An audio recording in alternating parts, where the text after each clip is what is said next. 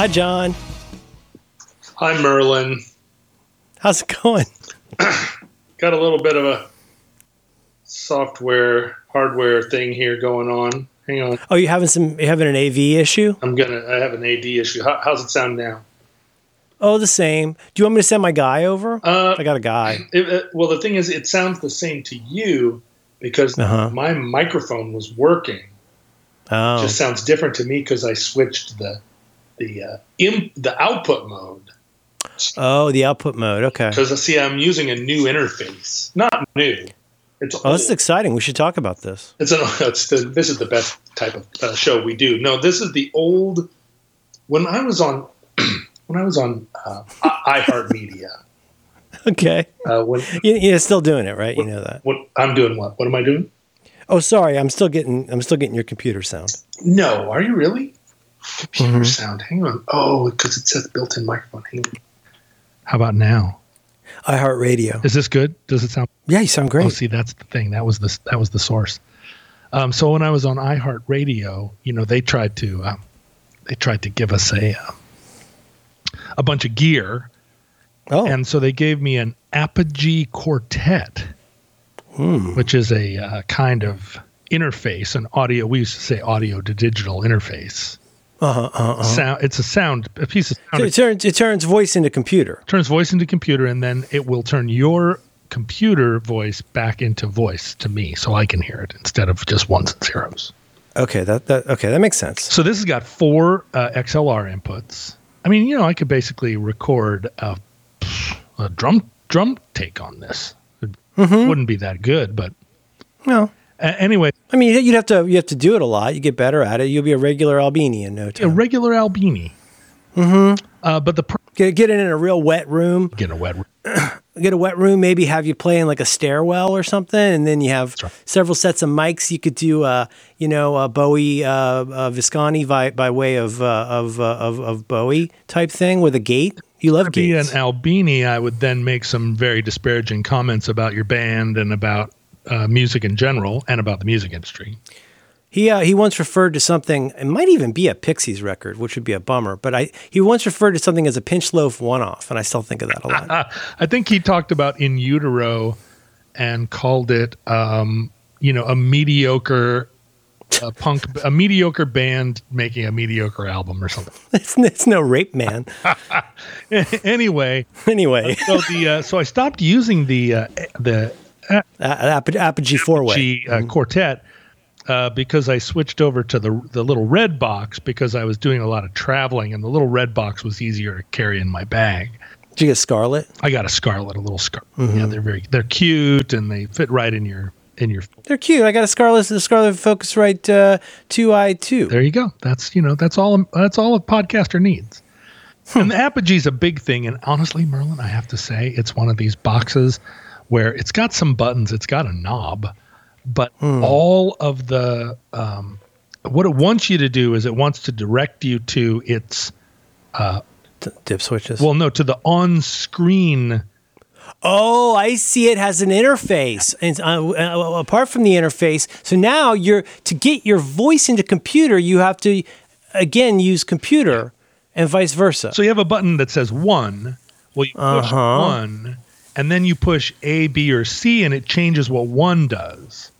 And so on an old mixing console, you had a lot of buttons and knobs because every one did a discrete thing. Now you just have, they think that this is graceful design, and it's what we want. You just have one button, and the button changes depending on what the other button. It's like a digital watch from the 70s. Yeah, right. Except you know what I mean? Where you got 2 buttons to do everything. You can't even play Frogger on it though, or whatever you could. Digital watches, right? Remember electronic quarterback? Yeah. Electronic quarterback. Oh, the hours we spent sitting at the lunch table in 7th grade playing electronic. You could either do a passing play or a running play. Yeah, Kevin Horning had one. Anyway, Kevin Horning. So that's what I'm doing here. But I had when I plugged it in, it threw a pop-up menu that was like, "Oh, the Apogee software isn't updated to the thingamabob." And I spent a little time looking into that, and I ended up on a message board where they were like, "Yeah, it always says that, but that's just a bug." And so then I came on, and of course it wasn't. I see. So what you're saying is it's making your life easier. My life is 100% easier. One of the reasons I stopped using it is that I did not like the interface at all. No. The interface, the software interface, like so many software interfaces, just seemed kind of shabby. Is it emulating a rack in the way that it looks? It's trying to, but it doesn't do the thing. You know, some of those things, it throws up a thing and it looks like a wood-paneled office space. They call it skeuomorphism, where you try to make a thing look like another thing. You try to make a fake world item look like a real world item. That it's skeuomorphism. We don't have that here with the Apogee. What we have is an attempt at skeuomorphism, and it did not succeed. So it makes me feel like I'm looking at, I have to confess, two things. I'm recording from my house, my new house. Oh, your new old house. You're getting finished house. Getting finished house. I'm looking out the window at the trees and bushes. But the real confession, that's not a confession. That's just a setting. It's more of an admission. I'm setting the stage because if you have any questions, I know people are curious. But the real change, there's been a major change, which is Should I brace myself? I got a pen. I'm not sure how this is going to be received, but I have finally purchased a motor vehicle that was made in the 21st century. And that sounds very futuristic. That sounds super, a 21st century motor vehicle. It sounds very futuristic, doesn't it? It does, like a Meet George Jetson type situation. A ring car or something. But actually, we're 21 years into the 21st century. You could be born in the 21st century and be 21 years old. A car that was... I'm not loving that at all. A car that was made in the 21st century isn't actually necessarily a new car. Now, my car was made my old car was made in 1979. Right in the heart of the 20th century, really in the thick of it, My car that I'm driving now, a car I recently purchased, trying to solve because the problem with the Suburban was that the headlights started going off on their own in the night. I would be driving along and the headlights would go off. While you're driving? Oh, yeah, you're driving along. They say electrical is one of the most complicated things to fix. That's what they say anyway. And what was confusing about this, because I already had to do a thing when I put the key in the ignition, I would turn the key, not to turn the motor on, but just turn it to get the electrical on. And then I had to pull the gear shift lever back and to the right. Back and to the right. Back and to the right. And then I would turn the key with my other hand. I'd have to reach my left hand over, turn the key, and then the truck would start. Now, if you just turned the key without moving the gear shift lever back and to the right, that you'd get nothing. The starter wouldn't even click. So some connection I have to make by pulling the gear shift lever back and to the right. And then it was just real quickly. You just discover this.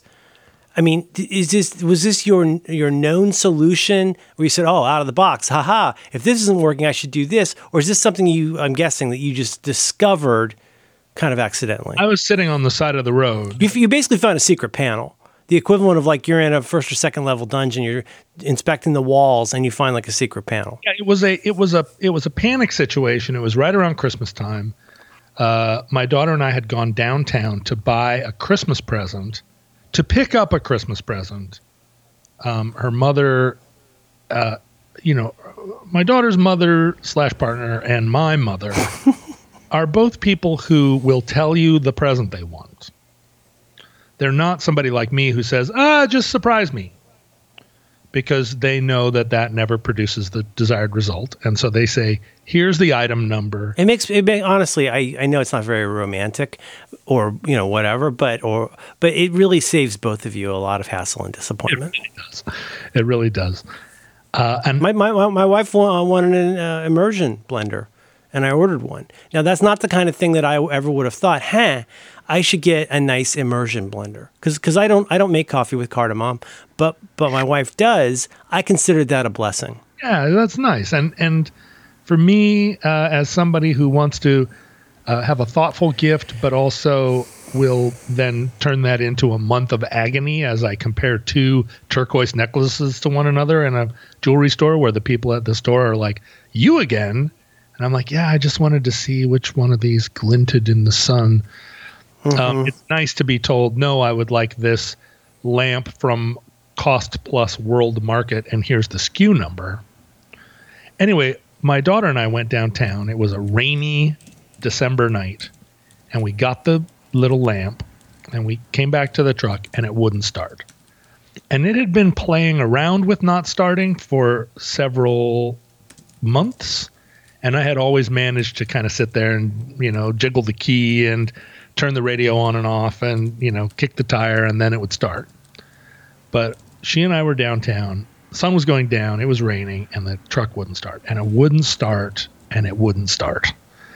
And, my little girl, bless her heart, is she's somebody that really, really believes that things should go a certain way. And she already did not believe that Dad's old green truck was the way that things should go. She'd had enough experience in cars that had windows that rolled down.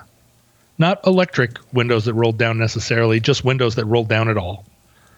And she knew that Dad's truck had a tendency to catch on fire, and that also it was very noisy in there, and it smelled like motor oil and mold, and she was just over it. She'd been over it. And she's been in your daughter's partner's automobile, which I'm guessing doesn't have the same issues. No, my partner / daughter's mother.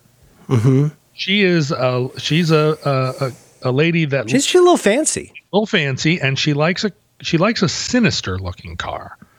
She likes a car that looks dangerous and bad and sophisticated. She grew up, her stepfather / father raced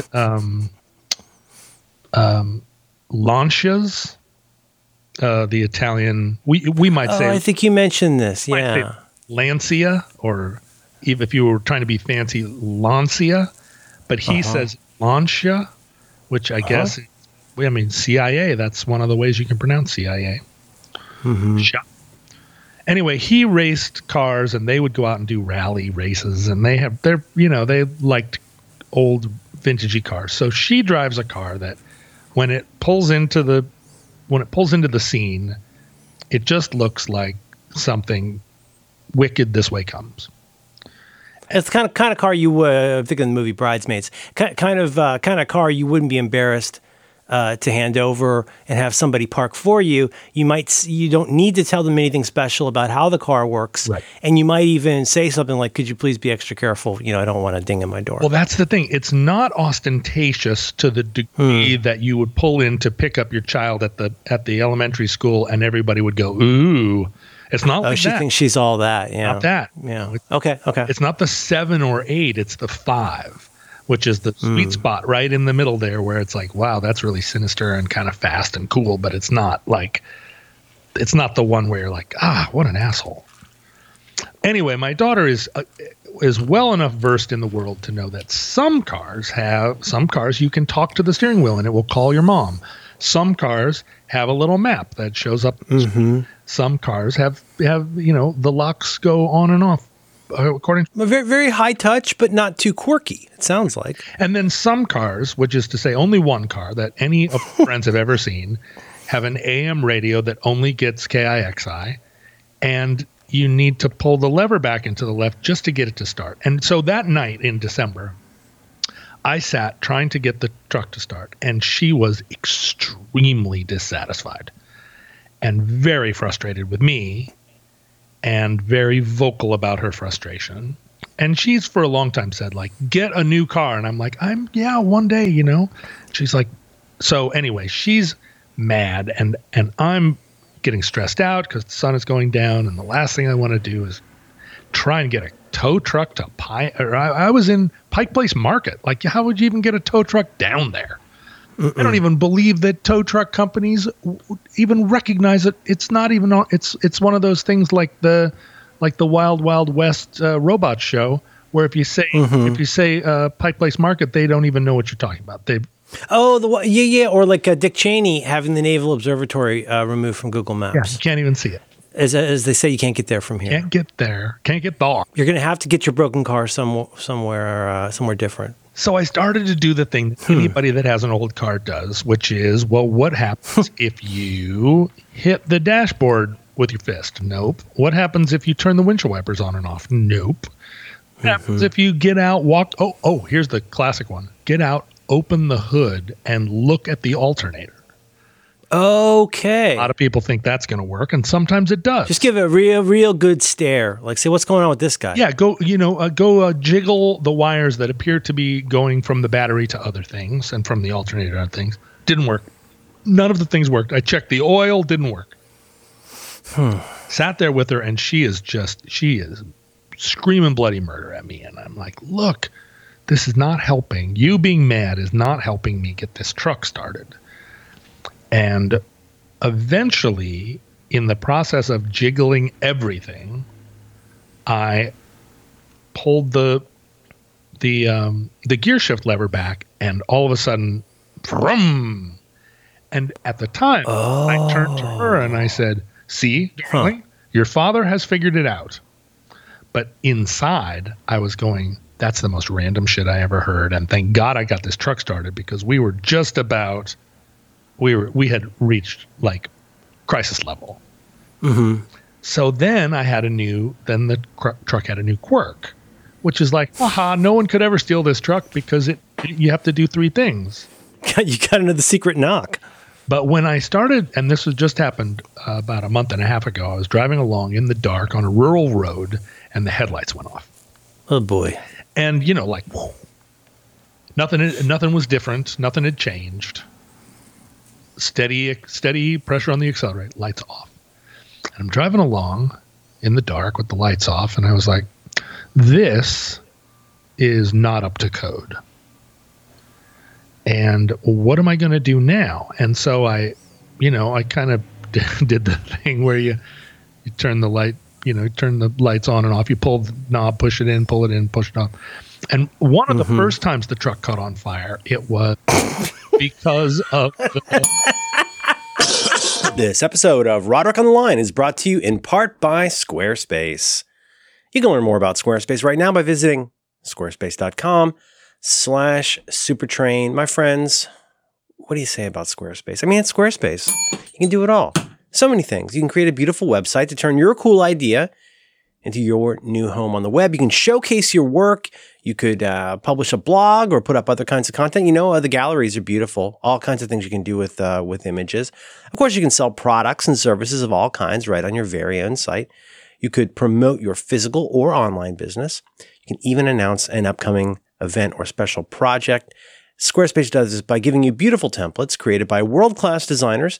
They have powerful e-commerce functionality to sell whatever you want to sell right online, right on your site. You get the ability to customize the look and feel of your site, the settings, the products, all of that, some clicks, some drags. Bob's your uncle. You got yourself a Squarespace. Of course, everything is optimized for mobile right out of the box. It looks great on every device or dingus. And they're offering a new way to buy domains where you can choose from over 200 domain name extensions. They offer analytics that help you grow in real time, built-in search engine optimization, free and secure hosting with nothing to patch or upgrade ever. And if you ever find yourself in a jam, don't worry about it.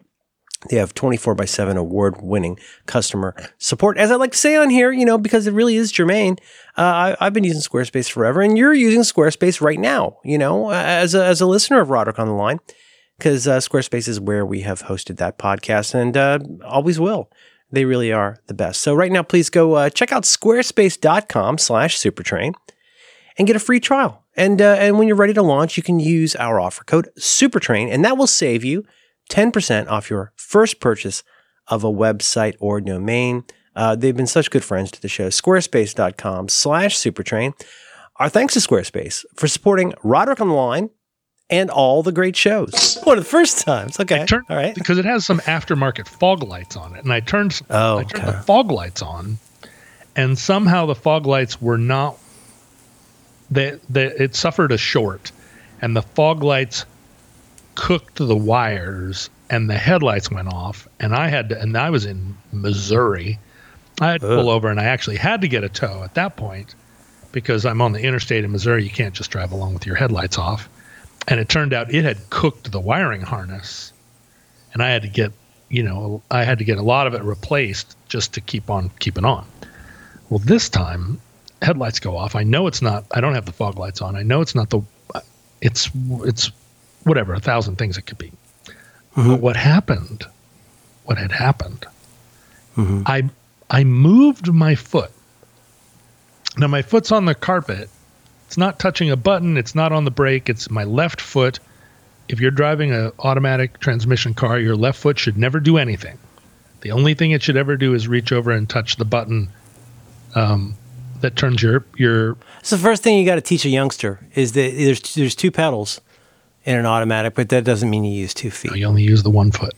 Use your left foot for getting in and out of the car and for setting the parking brake, and that's parking brake, and also your high beams. If your high beams have a floor button like the 1979 GMC, you can also tap your foot if there's like a catchy tune on KXIX. Well, so this is what happened. I moved my left foot just slightly, and the headlights went back on.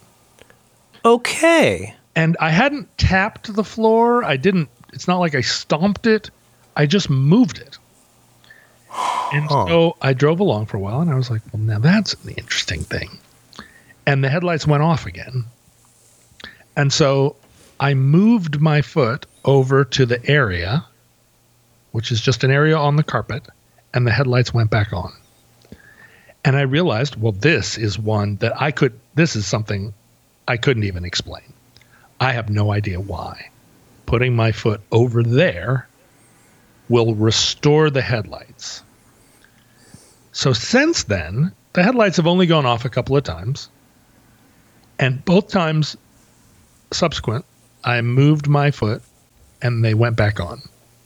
But this was in some ways the truly final straw, where it felt like there will come because this is how the starter thing started, right? I mean, there were several times when the truck couldn't get started and I jiggled the keys and it finally did. This is a thing where I move the foot and the lights go back on, but what happens the day they don't? And I'm out where I'm out, looking for abandoned gold mines or whatever, and the headlights go off. So everybody, they're all rattling my cage. They've been doing it for 4 years, saying you need to buy a car. They've been doing it for 14 years. Hey, John, is it because of optics or safety or aesthetics? Like, is it one of those like, I don't, we don't want John to get double canceled, because he flipped the car, his foot was in the wrong place. You mean why do they want me to buy a car? I as an observer of this, I could say, well, you should just get a regular car. You're a grown man. Right. But what do you think is the driving factor? Are they talking about this in hushed tones when you're not around, or loud tones? Like, what was the primary driver? It's mainly like, is this not a safe place for your kid to be? Or is it like, just like we can't have this happen? All of the above, right? I mean, there is a general kind of sense. I think you don't have to zoom out very far to say you're a 52-year-old man and you need a car to live in the world. You have a daughter that goes to things like used to go to things, but now increasingly will start going to things again, ballet, whatnot. And also there are things you need in the world. One of them is a car. You go to the store, you go to your dentist appointment. Mm-hmm. And it's been very cute and very quaint that you have chosen a old-fashioned car. And you have to admit that a 1979 car is actually a 42-year-old car, older than some. Yeah, if you were in 1979, you would have been driving like almost like an Auga kind of car. Like, you know what I'm saying? Like, if you do that little thing we do with like same amount of time, you'd be talking about like a post-war Nope. automobile. No, you'd be talking about a 1930. Wait, is that right? You'd be talking about Oh, I dropped a decade. 38. Oh, so it really might have been. It might have been a Stutz Bearcat, like something with an Ooga. Suicide doors, that kind of thing. I mean, my dad, his first car was a Model A. Whoa. And he would have been 16 in 1937. And so that's what we're talking about. So you've already got background social pressure for this, and now on top of it, you've got what I'm going to call an accumulation of quirks. Well, when the truck... Each on their own might not be the worst thing in the world, but at this point now, your car seems haunted. Right, and when it caught on fire, I had already... The GMC RV had caught on fire, and it caught on fire outside of Mount Shasta, and I had my daughter's mother/partner, and my mother in the RV with me at the time. And it caught on fire, and we were in a place north of Wairika where there was no cell phone service. And I had to climb up to the top of a thing with my phone and call AAA. And we spent all day there because AAA was like, we don't have a tow truck that can carry an RV. And I was trying to explain to them, it's not an RV, it's a GMC RV, and they're different. They're front-wheel drive. You can hook it up to any big tow rig. And they were like, we don't believe you. And when the guy finally got there, he was like, oh, I mean, and they had to get a special guy, all this. When he got there, he was like, oh, it's basically like a Torino. And I said, yeah, it is. That's what I've been saying all day. But my family lost faith in me. They did not lose faith in me because I did get them out of there.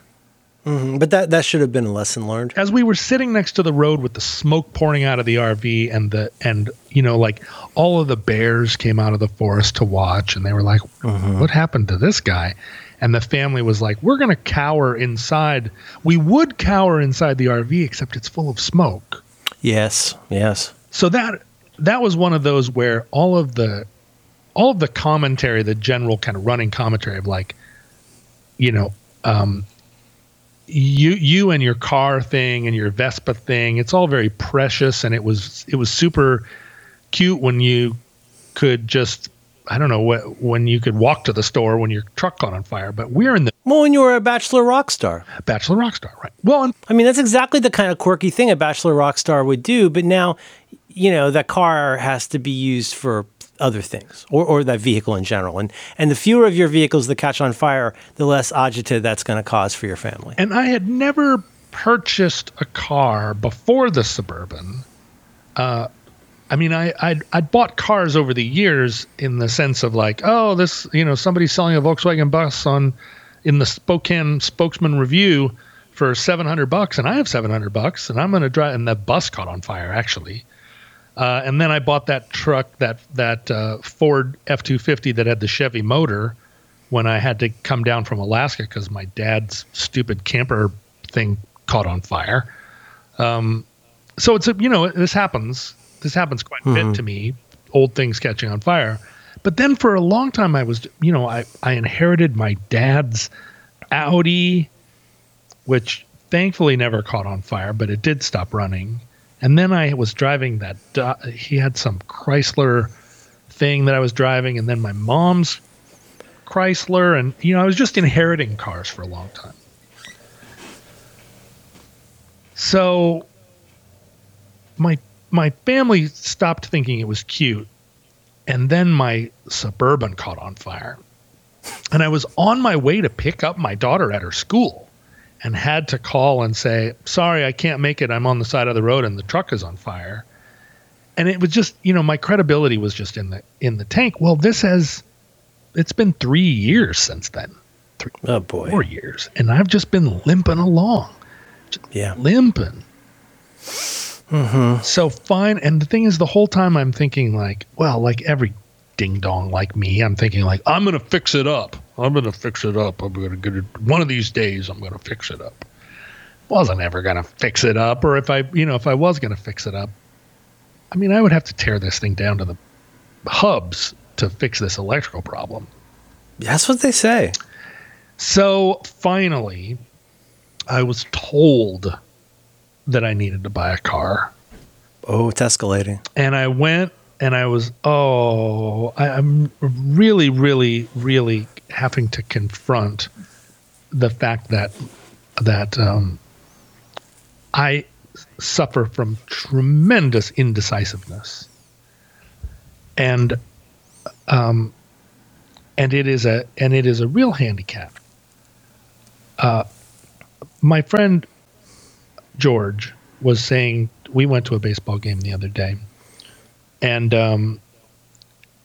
we were talking about our lives. He's a little older than us, and he was saying that he was trying to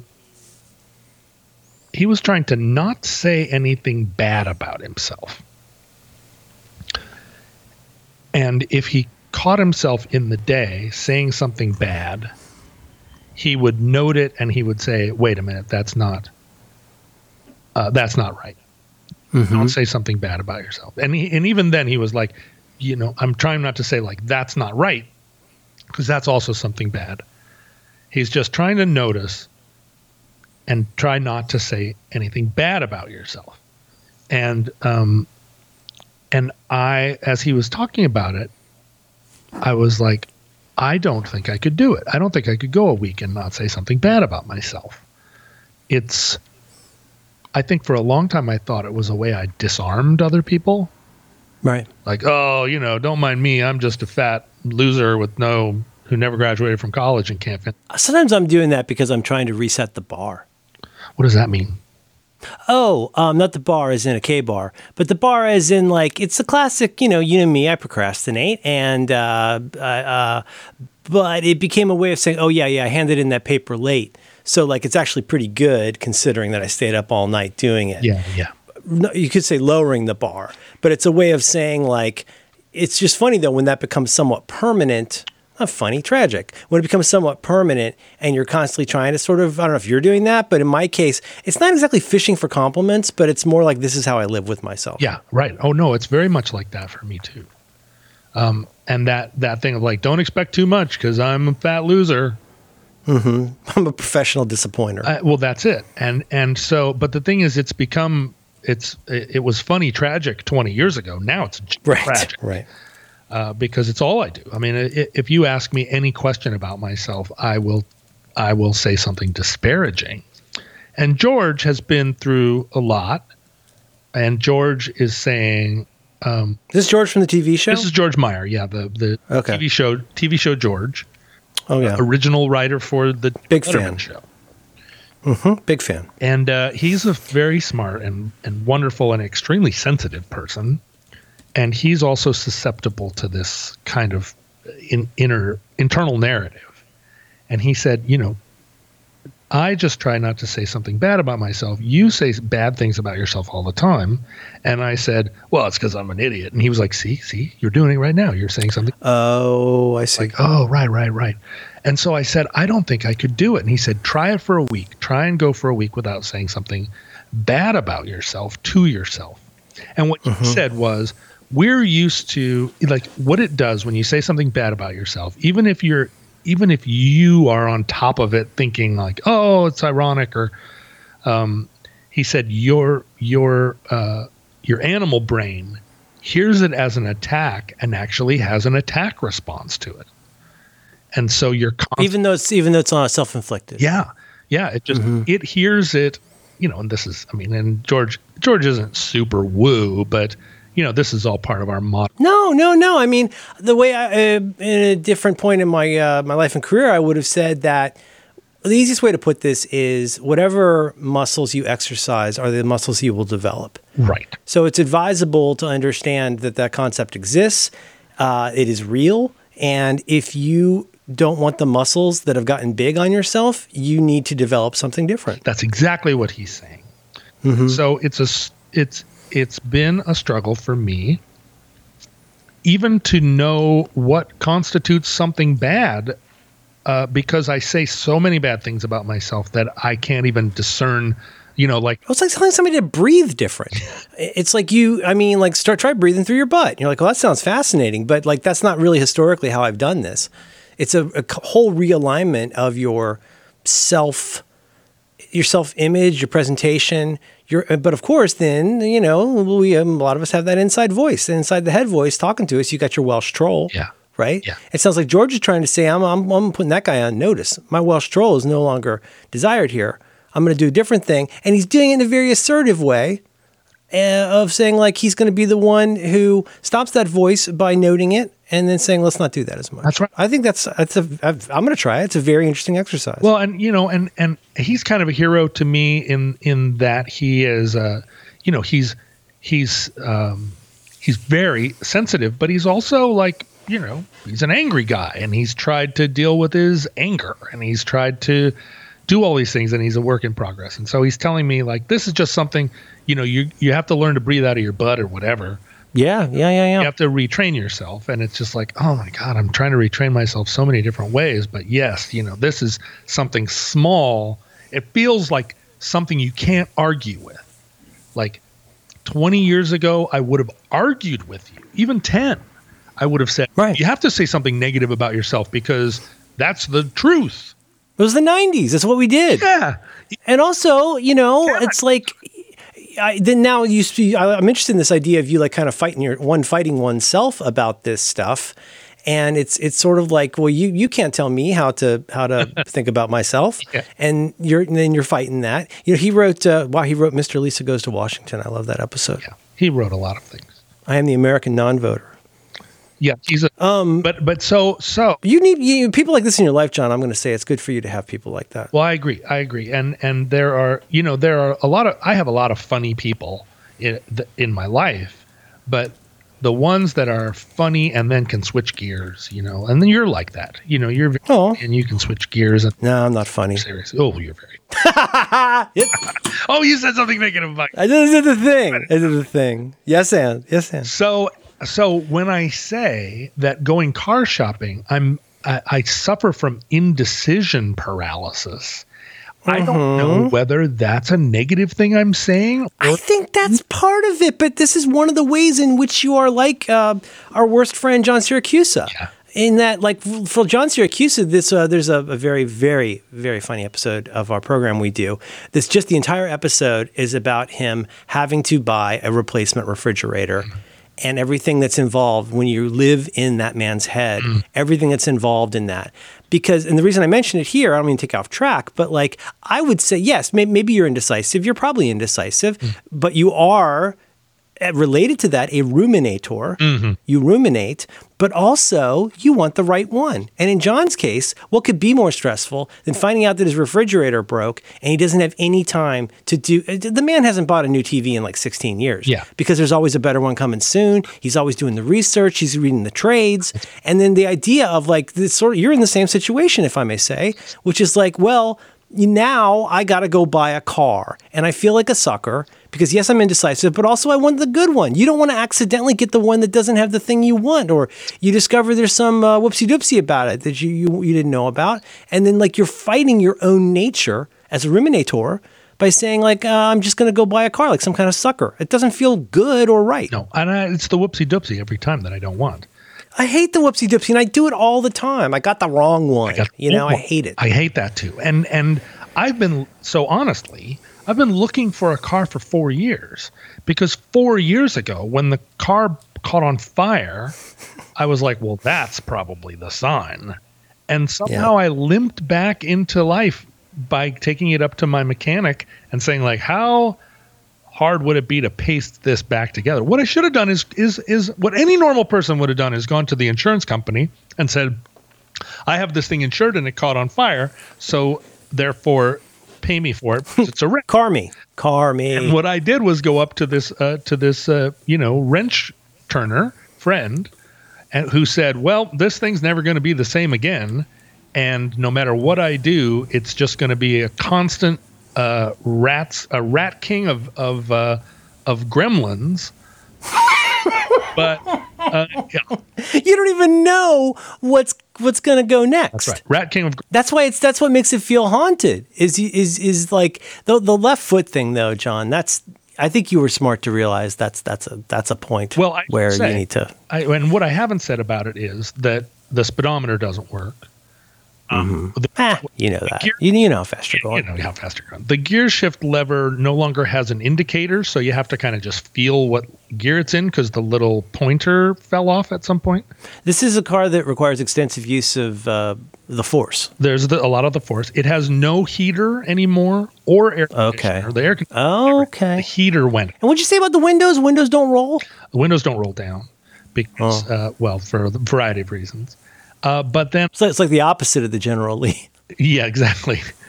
But then the windshield wipers are always on.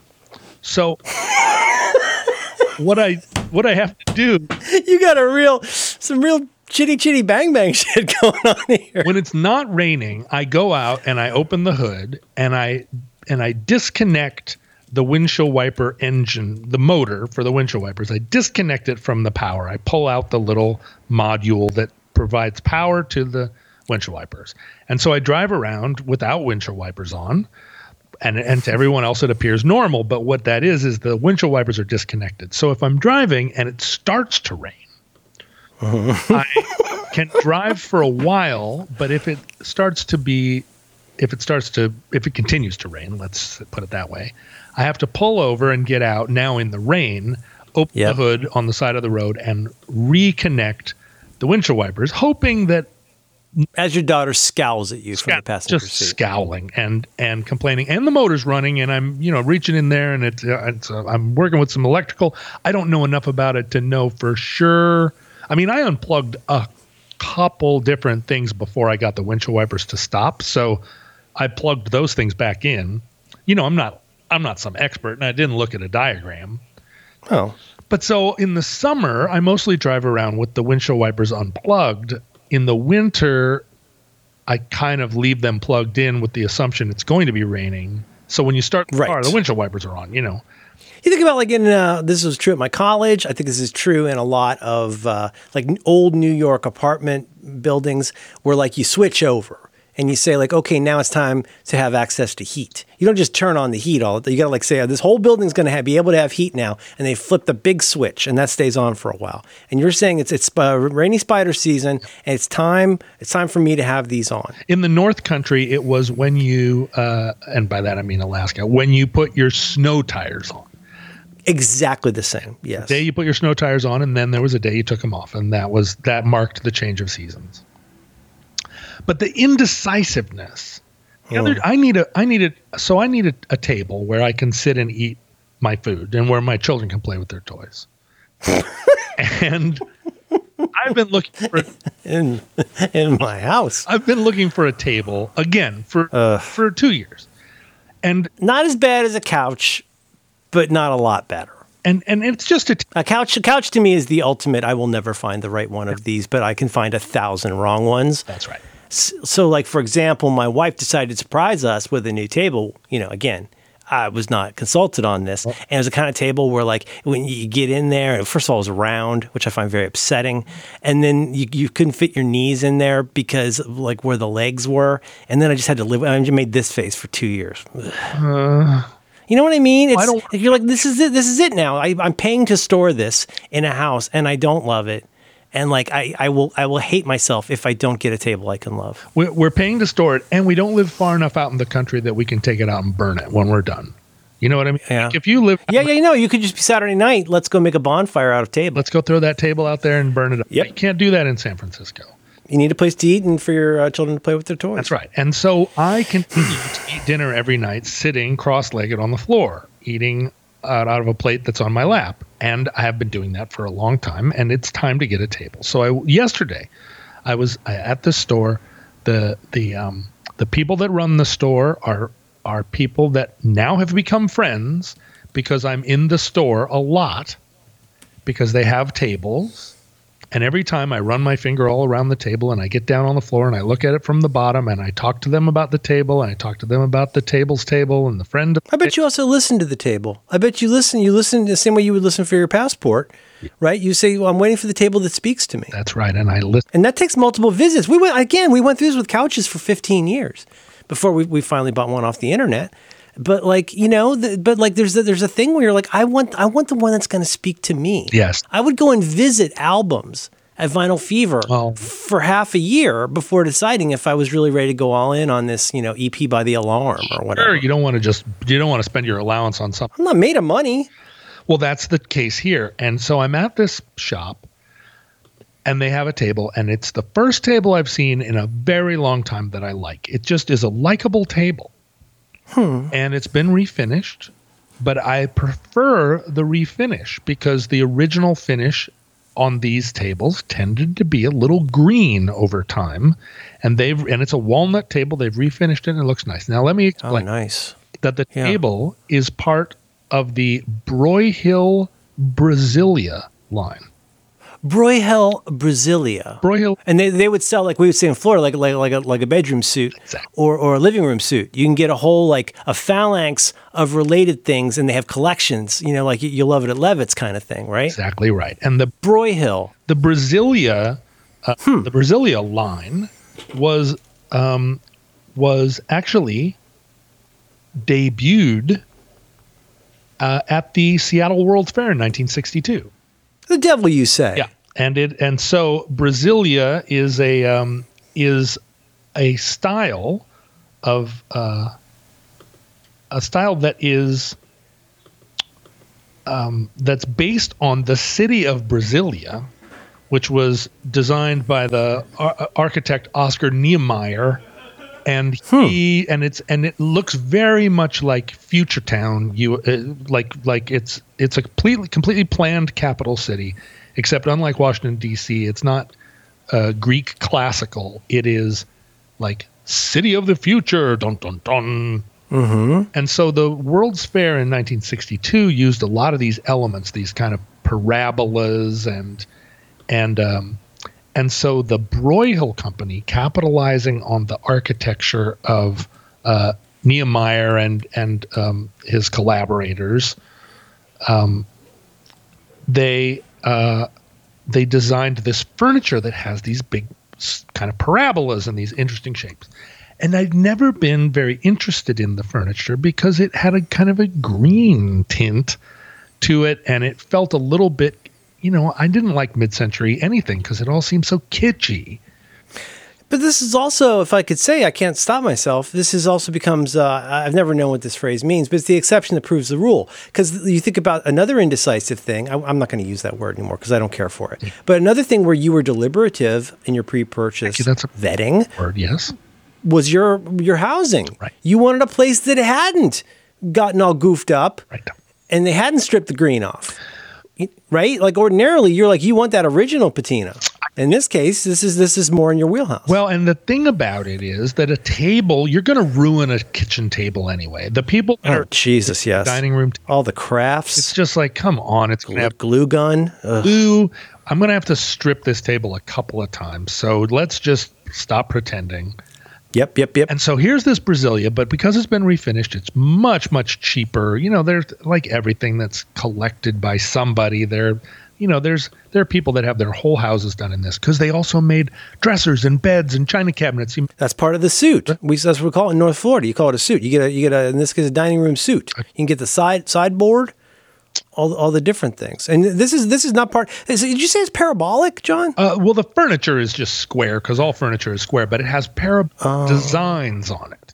Oh, I love that. Okay, see, so it's kind of a googly sort of that look of big boomerangs and stuff like that. Exactly. But it's a table. It's not a parabolic table you'd be eating at because again, that would make me crazy. It's a square table, but it has parabolas, and the table. Does it have a leaf, John? Does it have a leaf in it? It has multiple leaves. It has 3. Shut your whore mouth.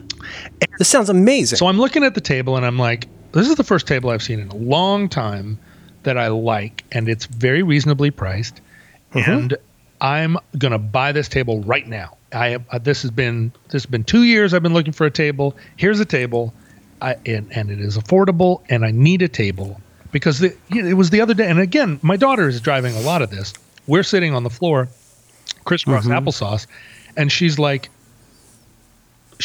I want to live in this house, but I cannot because I'm hearing a couple other voices in this voice. She says, I cannot because this house is not ready for me. It's ready for you. You can sit on the floor and eat, but like she doesn't say like I have dignity because she hasn't made those formulations yet. But she's like, I'll come live at this house with you when you're ready. And I'm like, wow. Okay, all right, okay. Well, that cuts. Oh yeah, right. And and because I've got her bedroom here, she comes over and she plays in her bedroom. But then when it's dinner time, she's like, I would like to have dinner in a house with a table. So I'm ready to buy the table. And then the woman says, it has 6 matching chairs. And I'm like, tell me more. And she's like, they're in the back. We haven't refinished them yet, but we took the upholstery needed to be changed. And so we took the upholstery off, and underneath the upholstery was the original upholstery. And the original upholstery on these chairs was like gold, and it had eagles, like, oh, wow. Gold eagles. And so she brings the chairs. Is that a Brasilia theme? Well, I don't know I haven't. So I've done. But I mean, nobody hates an eagle. Nobody hates it. I mean, except for maybe like a field mouse. And this fabric is the type of thing that you can now buy reproductions of the fabric. People have just a swatch of the fabric in a frame on the wall. It's all this. Damn, people love textiles. They really do. And it's, it's beautiful. So she brings the chairs out. They haven't been refinished, but they're nice and weathered and worn. The original upholstery is on them, and it's definitely weathered. It's like used. But the whole thing appeals to me, and I'm like, oh, this is wonderful. And and she's like, we haven't done anything to it. We haven't refinished it. So, we'll sell you the whole thing for this. And it's extremely reasonable. If you go online and look for this table and chairs, this is a used thing, right? Even though it's collectible, if I went to a regular store, and bought a dining room table that was made out of walnut and 6 matching chairs, it would cost 3 times what this thing is going to cost. No, I'll tell you one thing, just in passing. This has been true of furniture since Christ was a corporal. If you went to, I don't know about a Broyhill, but if you go to any of those chains, it's crazy what even crappy furniture costs. It's ridiculous. There must be something to that, like the whole mattress store jam up. There must be something to the pricing in those stores that makes sense to somebody. But it always feels like the strangest example of the people who have tons of money to spend on furniture would not buy this because it's gross, and the people who should know better do. It's weird. I think that the people that have a lot of money do buy those things because nobody knows it's all got veneer on it, but nowadays it's all made of particle board or yeah. And it's all, you go to West Elm or these places and the furniture. Oh, I know. Expensive. It's like $7,000. England, they call it MDF. Yeah, we get a lot of that just blown together sawdust. Yeah. With a price tag on it. MDF. Sickening. That stuff off gases. You know that. We've talked. Oh, I know it. Off gases, it out gases, it gases. It's gross. So. Oh, that'll be $1,200, sir. Ugh. So I'm looking at this and this is a woman at the store who has dealt with me many times where I've come in and I've touched everything in the store and then I've left. And her brother is about my age, and I like him very much. He's also somebody who is like a John Thirkutha type who touches everything and then leaves without buying it. His sister was telling me an anecdote that he had an apartment in California one time where he lived for 2 years without a bed because he couldn't choose a bed. So he just slept in a sleeping bag on the floor because he would go look for beds, and I was just like, "You're singing my song, sister." Yep. So I feel so ready, and I'm like, I'm gonna just buy this table and chairs right now. I'm not gonna look into it. I'm not gonna to be indecisive about it. And I call my daughter over because she's over playing with some thing that she found, some space oddity. I would have been sitting in a rocking chair or a recliner. You would. Or I would have been touching swatches. Oh, well, but is it all used? It's not 11. No, it's all. This is all used. It's all. What they do is they go. The people that run this store, they go. When somebody posts a chair on Craigslist, they go get it and they come back and they fix it, And, Okay. And then they sell it in their little store. So they're Sounds cool. They're like used things store. Mm-hmm. And so I say, hey, honey, come over and sit down and see what you think. And so she comes over, sits down in the chair, and with no ceremony goes, it's hard. And I said, well, it's... Were the purveyors of the store there when she announced this? We're all standing around clutching our pearls, and she goes, it's too hard. And she gets runs off. And I'm like, oh no. And then her mother, my daughter's mother / partner. Your partner, yeah. She comes over and sits down in it and goes, now I had been sitting I'd already spent an hour going from chair to chair, sitting in them and, rocking back and forth. And I thought they were very comfortable. And my daughter's mother / partner sits down in the chair and goes, it's a little uncomfortable. But you know what? It's your decision, which is, some kind of super code for like... Jesus Christ. And so I was right there. I was standing. My feet were over the edge. And now I'm getting feedback that I can't account for it. And, and they're introducing doubt. And they walk over and sit down in a set of chairs. And they're like, well, these chairs are comfortable. And I'm like, those chairs are $2,700 because they are Herman Miller or something. I don't want, of course not even of course, because a lot of that stuff is terrible to sit in. But I was just about to buy this thing. And then... Don't tell me this put you off it. So I came home and I had sitting crisscross applesauce on the floor and looking at the spot where... Eating out of a bowl like a condemned man. Looking at where I wasn't even sitting in the spot. I was sitting across the room looking at the spot where the table and chairs would have been if I had purchased them. So did you experience non-buyer's regret? Well, I have no idea. I mean, that's the problem with being deliberative, as you gently put it. Mm-hmm. I don't know. I don't know. I look at it and I go, I don't want to get the wrong one.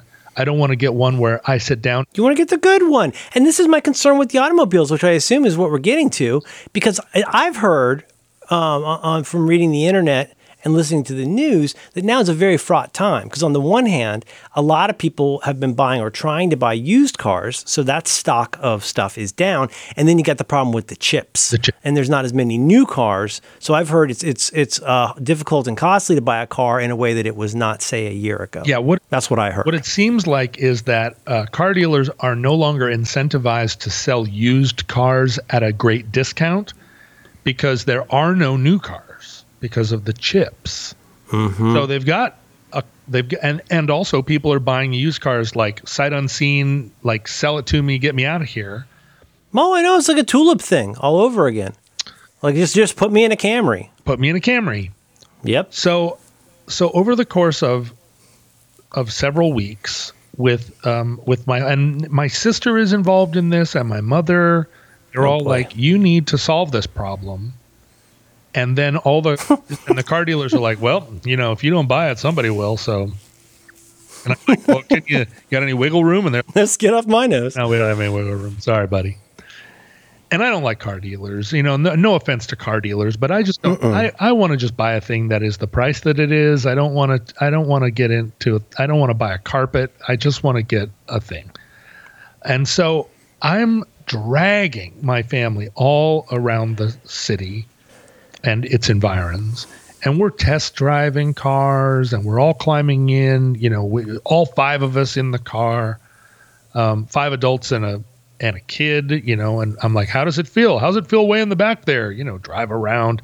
How's the acceleration? Oh, it's good. What about the features? And every car has so many different options. They call them trim packages. Trim packages, Merlin. Oh, my goodness. And there's some cases, I've learned from John Siracusa, there's some cases where there's stuff you don't want that you have to agree to get the stuff that you do want. Like if you would go try and find yourself, as John Siracusa has, try and find yourself a nice, fancy stick shift car. If you want this, if you want the good interior, you're going to have to like get the right package because it isn't just something. It isn't like a salad bar. Yep. Which is actually a pretty good idea. They should do that. We should be able to buy cars like a salad bar. Don't know why they don't do that because it makes cable TV. If you want this channel, you got to get all these other channels. Well, it's a whole thing.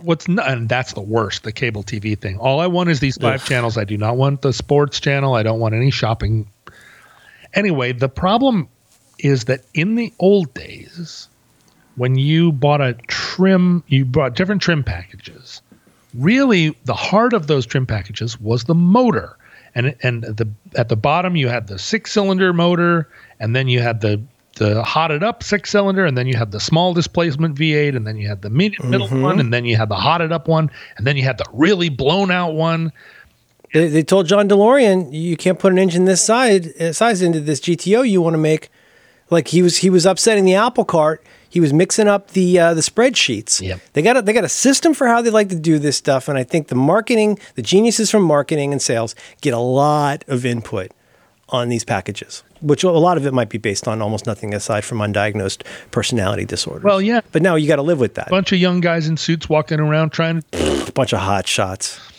Anyway, so I'm driving around. I'm going to all these places, and I'm like, I like this one, but I wish I had that. I like the one. I wish it was blue. I did this thing.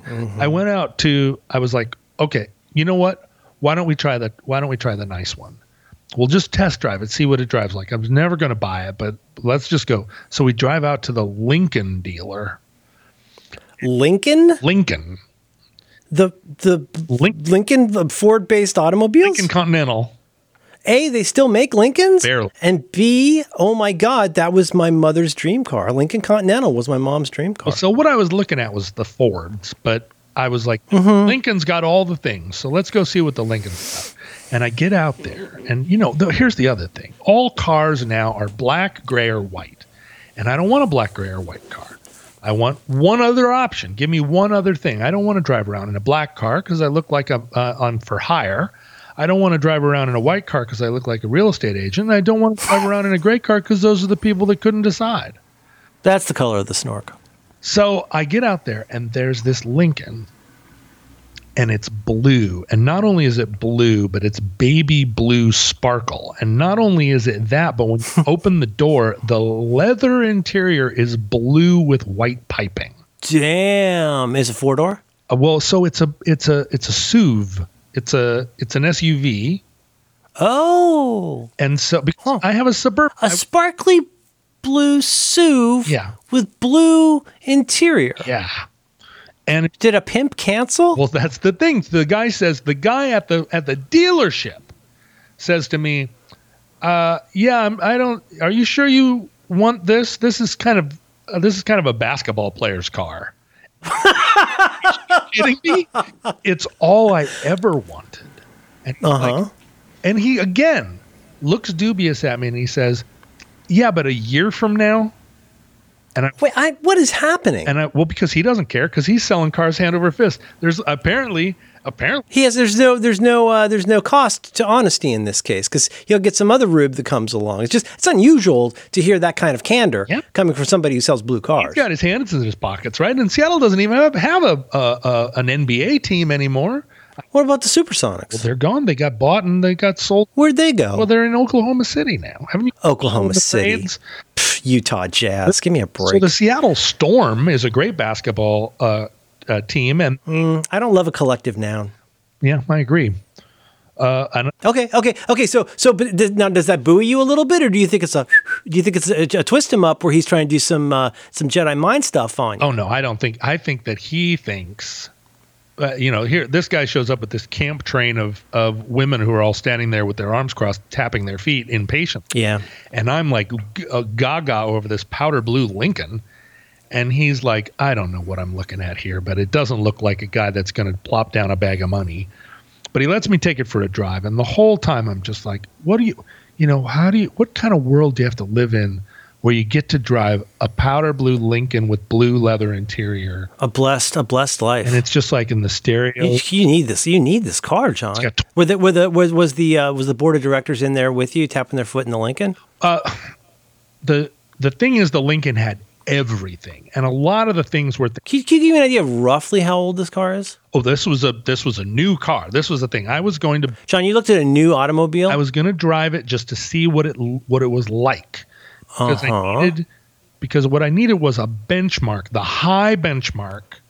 Yeah. Then everything else I could measure against this. I get it. It falls in this, as they say, a spectrum. You know, you're the kind of guy that walks into a store and you're going to touch a lot of furniture. It doesn't mean you're going to write a check. In this case, you're resetting the car bar. Resetting the car bar. That's exactly what I was doing. And the problem was this vehicle knew with all the things, because it had heads up display, and it had a thing where if you talked to the brakes, they would talk back to you. And it was $110,000. What? And the guy was looking at. Did you say how much? $110,000. The guy was looking at. It better come with a basketball player. He was like, Filson jacket, sure. Like those cost $300 if you buy them if you're not on the Filson Pro team. But those are not the people that buy powder blue Lincolns. Like, oh, I see. He's doing a little bit of a fight club on you. He's kind of looking you up and down, and there's going to be price tags on everything. He was like, the person that buys this truck comes in and doesn't even need to test drive it. They just put down a bag of money because of whatever. They're not comparison shopping because there's no comparison to this. And see, I would have if you asked, I would have guessed. And this just shows you so many things about me. I would have guessed, and thinking I was out of my mind, $35,000. Yeah, I know. That shows you what I know. I know. And I'm the same. That seems like a lot of money for an American car. Well, and that's the thing. But the thing is that either American cars are a lot better than they were in the early 1980s, which I think is true. It's hard not to. And also European cars are not as good, or the gulf between American and European and Japanese cars is not so wide anymore. It is said, we're a long time from the days of Fix It Again, Tony. Yeah. Fixed or repaired daily. That's right. Which is a little redundant, but that's okay. But I've heard it said that almost all of the cars you get today are going to be mostly pretty good and reliable. Yeah, they're all pretty good and reliable. Yeah. It used to be you could only really say that for a time. You could really only say that about Toyotas, maybe VWs. Yeah. Well, and VWs are all cheaters now, and everything's made out of plastic, and the whole world. I get it. But so I drove this powder blue Lincoln, and then I was in trouble because I was like, well, there's no other car that's powder blue. You can't get powder blue anything. And, the bar reset you. And and I'm looking, I can only afford a used vehicle, or at least that is the standard for me, because how the hell are you going to pay more than a, as you're saying? Yeah. Like, do you want to be looking down the barrel of a what? My car payment in 1991 was $263 a month, right, which is a lot more money than I wanted to spend. I'm going to guess if you can get financing on a $100,000+ car, that's going to be hundreds of dollars a month. Well, yeah, it's going to be thousands, or it's going to be at least $1,800 a month. Thanks for nothing, big basketball. It's more than rent. That's ridiculous. So of course I'm not going to do that, but then I've got the high bar, and then I'm test driving other things, and I'm like, well, this one isn't as good as the Lincoln. But there were a few that were like, oh yeah, this is fine, but this car is black, I don't want that. This car is white, I don't want that. Blah blah blah blah blah. And then so one day, I've got this list of things, and I don't want to be doing this either. I'm not somebody that's like, I love test. You never wanted to do this in the first place. So I'm standing there. It's just a day like any other day. And the word comes down from on high, which is to say the coven that runs my existence. The word comes down, you're buying a car today. Oh boy. And I'm like, I'm not ready to buy a car. And they're like, you've been looking for this car for weeks. Oh, that seems extremely arbitrary. For this car for 4 years. And you know what you want. You've narrowed it down. And so having narrowed... I can feel my blood pressure going up right now. Right? And I'm like, but there are all the options. What about this package? What about that? I know I wanted this, but I don't want that. They're like, we're done. You're done. They can see you coming with their glasses off. Here he comes. Here comes Mr. Buy a Car. Yep. They're like, you're buying a car today. Ugh. And so I'm like, and I called a dealership where I was like, okay, there's one that's that's intriguing, I'll call them and I'll come up and I'll buy it. I called the dealer and they're like, we sold that car 2 hours ago. Jesus Christ. I'm like, okay. The noose is tightening. I can't buy a car because that's the one I wanted. It turns out, and they sold. Yeah. And the coven that runs my life said, well, if you wanted it, you would have bought it yesterday. So there's another one, and you're going to buy a car today. And I was like, okay. You got a real coalition of problem solvers there, huh? Well, they're just like, is your issue over deliberation? Let's just say, if we're not going to speak negatively about ourselves. Yeah. Then we're going to solve that for you by making the decision that there's a hard line. And that's like telling somebody who has a fear of heights they got to get in the plane and jump. That's what it is. Here, why don't you eat a bag of spiders? And so I drive up. Okay. What car? Sorry, just real quick. I have to leave soon. What car did y'all drive to get to where you're going to look at a car? For this particular day. We drove the Sinister car, and when you pull, you took Johnny 79. No, we didn't do that because you took her Sinister car, your partner car. Okay. And the thing is, all the dealers always ask me, "You got a trade in?" And I was like, "You want a '79 GMC 3/4 ton Suburban that you need to put your foot on the thing, and then gets AM pretty good this one station. Pull back and to the left. What's my trade in on that?" So I was just like, no, don't, let's not get. But so we go to this place. And it's like a used car lot, and they specialize in like herp-a-derp 4-wheelers. And this car is kind of an anomaly on the lot because it's not derped up. It doesn't have a, there's.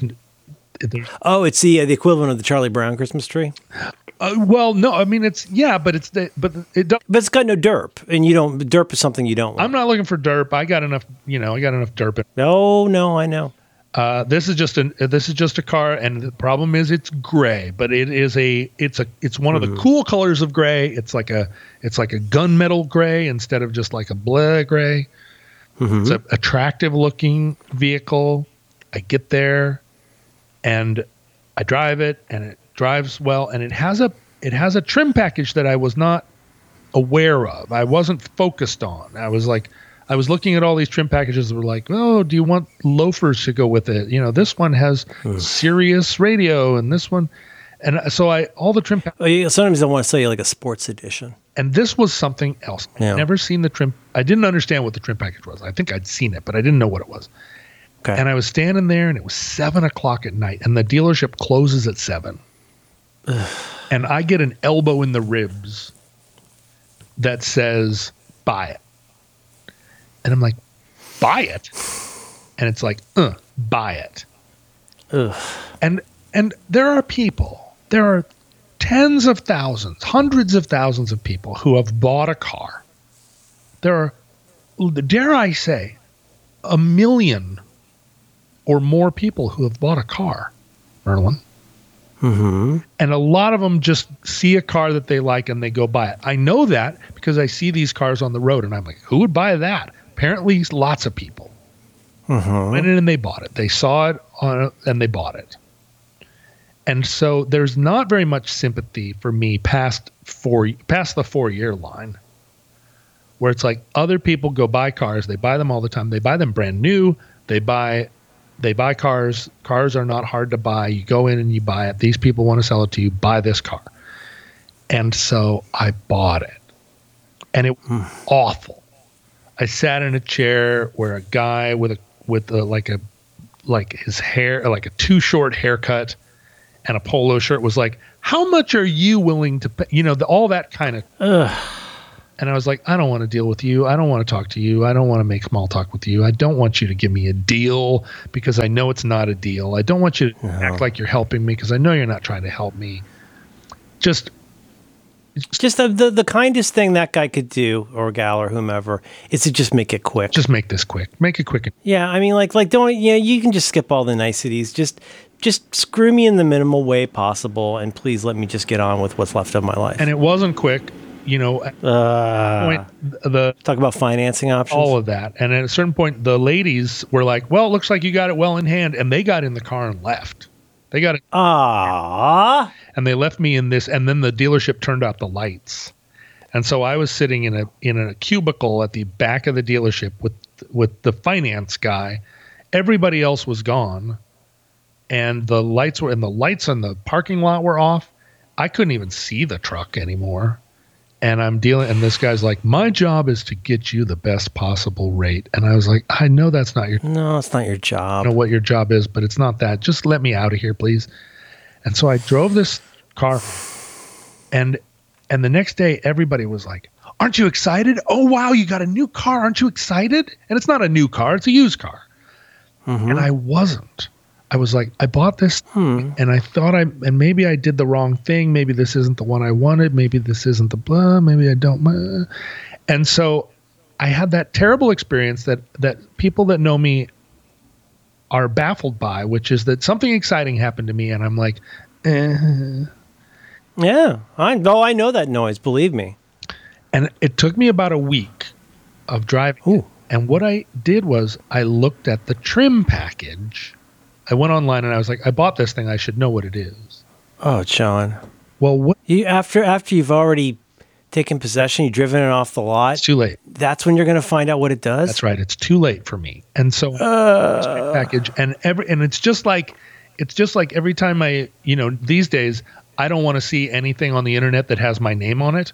If I have to look at something, I touch. Oh, I understand. Yeah. Touch the finger very gently to the thing, like the first sign that it's like John Roderick, AKA, I'm just like, I'm out. Yep. But I go on and I'm waiting to read the review where they're like, this trim package is garbage. It's not worth the money. Well, it turned out that the trim package is it's not a trim package. It's an option package that you get all this stuff that I think is cool. It's fantastic. It's got I mean, I don't love the way that it went about and you found out about it, but what a relief. Well, what kind of stuff? Well, so it is. So Ford making these SUVs, there were enough people who were like you were describing before that was like, why can't we put this package on that thing? That eventually somebody at Ford was like, okay. And what it was all the off-roaders who were driving around in jacked up Herpa-Dirt pickup trucks. Yep. Were like, why can't we have the Herpa-Dirt package on this SUV? And so, the boys in sales hear something like that. And they say Mach Shao, like make this thing happen. Get the Herpa-Derp on the Climber Boy, and then blend those, right? I would think that's what they would do, but most of the time they're like, well, our customers don't know what they want. We're going to give them 7 different kinds of satellite nav. And so what this thing has on it, this is for those listening at home, it has the FX4 package, Merlin. The FX4 is the off-road equipment package on the SUV. Most of the packages on the SUV are like, how many in back of seat television screens do you want? And this has got limited slip differential and jacked up shocks, and it's got you're practically a first responder. It's got a big radiator. It's got wow, cop shocks, cop brakes, right? It's got whole thing. Skid plates. It's got a tow package. It's got all this stuff. And it wasn't even an option package I was aware of. And all of a sudden, I'm driving the coolest one of these from the standpoint of somebody like me who wants a bunch of stuff that is like not just televisions, but is real. You don't need like a chocolate fountain or something. Like you're looking, if you're going to get the rugged vehicle, it's nice if it actually does rugged things. Instead of, because a lot of those cars, people buy them because I like to sit up high or whatever. And it's like, yeah, but it's a toy, and it's going to like think about the the Ford Explorers? Yeah, back in the 90s and 2000s, where it's like, yeah, it's fine as long as you don't go off. You're going to flip. Like it's not made to do any of the stuff it looks like it's supposed to do. It would be like buying a hammer that breaks the first time you hit a nail. And this is the opposite. Like opposite of that. One of the problems is all these trucks have the same engine, all the way up to the Lincoln, the basketball player Lincoln and the entry level model Ford. They all have the exact same engine, because there's not 10 engines anymore like there were in 1971. There's just the one. And so the difference between all these and one of the cars sells for 50,000 and one of them sells for 110,000. They all have the same engine. So the package differences are like, does it have blue leather or not? But this truck that I accidentally bought has all this like rough and tough stuff that I'll probably never use, except I will. I'll drive this up logging roads. I'll do wheelies in it. I'll stand it up in a sand dune. I'll do all that stuff. And so I accidentally on purpose ended up getting a thing that now after a week of driving it, when I get in it, I'm kind of like, FX4. What do you say about that? And it's very subtle. It's got this little badge. It's not like it doesn't have a bunch of graphics on the side. Like, oh my God. How did you luck?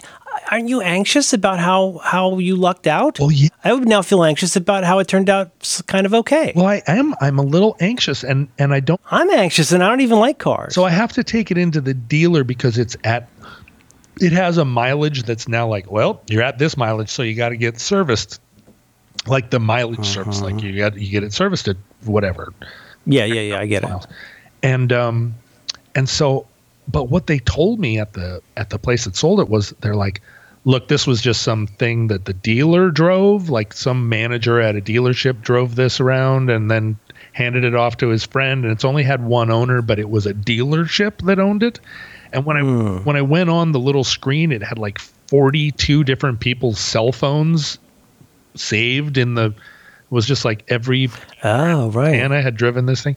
So I'm anxious because I'm going to take it into the dealer, the new dealer, to get it serviced and say, has this thing been thrashed? Because I'm not sure if it's thrashed. Like, if it was me, I would thrash it. But it's off-roader. But anyway, so I think I dodged a bullet because I have a car now that doesn't, at least so far, catch on fire, and it has a very subtle little badge on it that differentiates it from all the other ones that are just different levels of television. And it's I go out and I get in it and the windows roll up and down. Do you worry that this is going to cause your coven to just move on to another thing to bug you about? Do you get any relief from this? Do you get any credit from this? Well, they immediately moved on to telling me that the Broyhill Brasilia chairs weren't comfortable on their precious little bottoms. I gotta go get my drain snaked, if you know what I mean.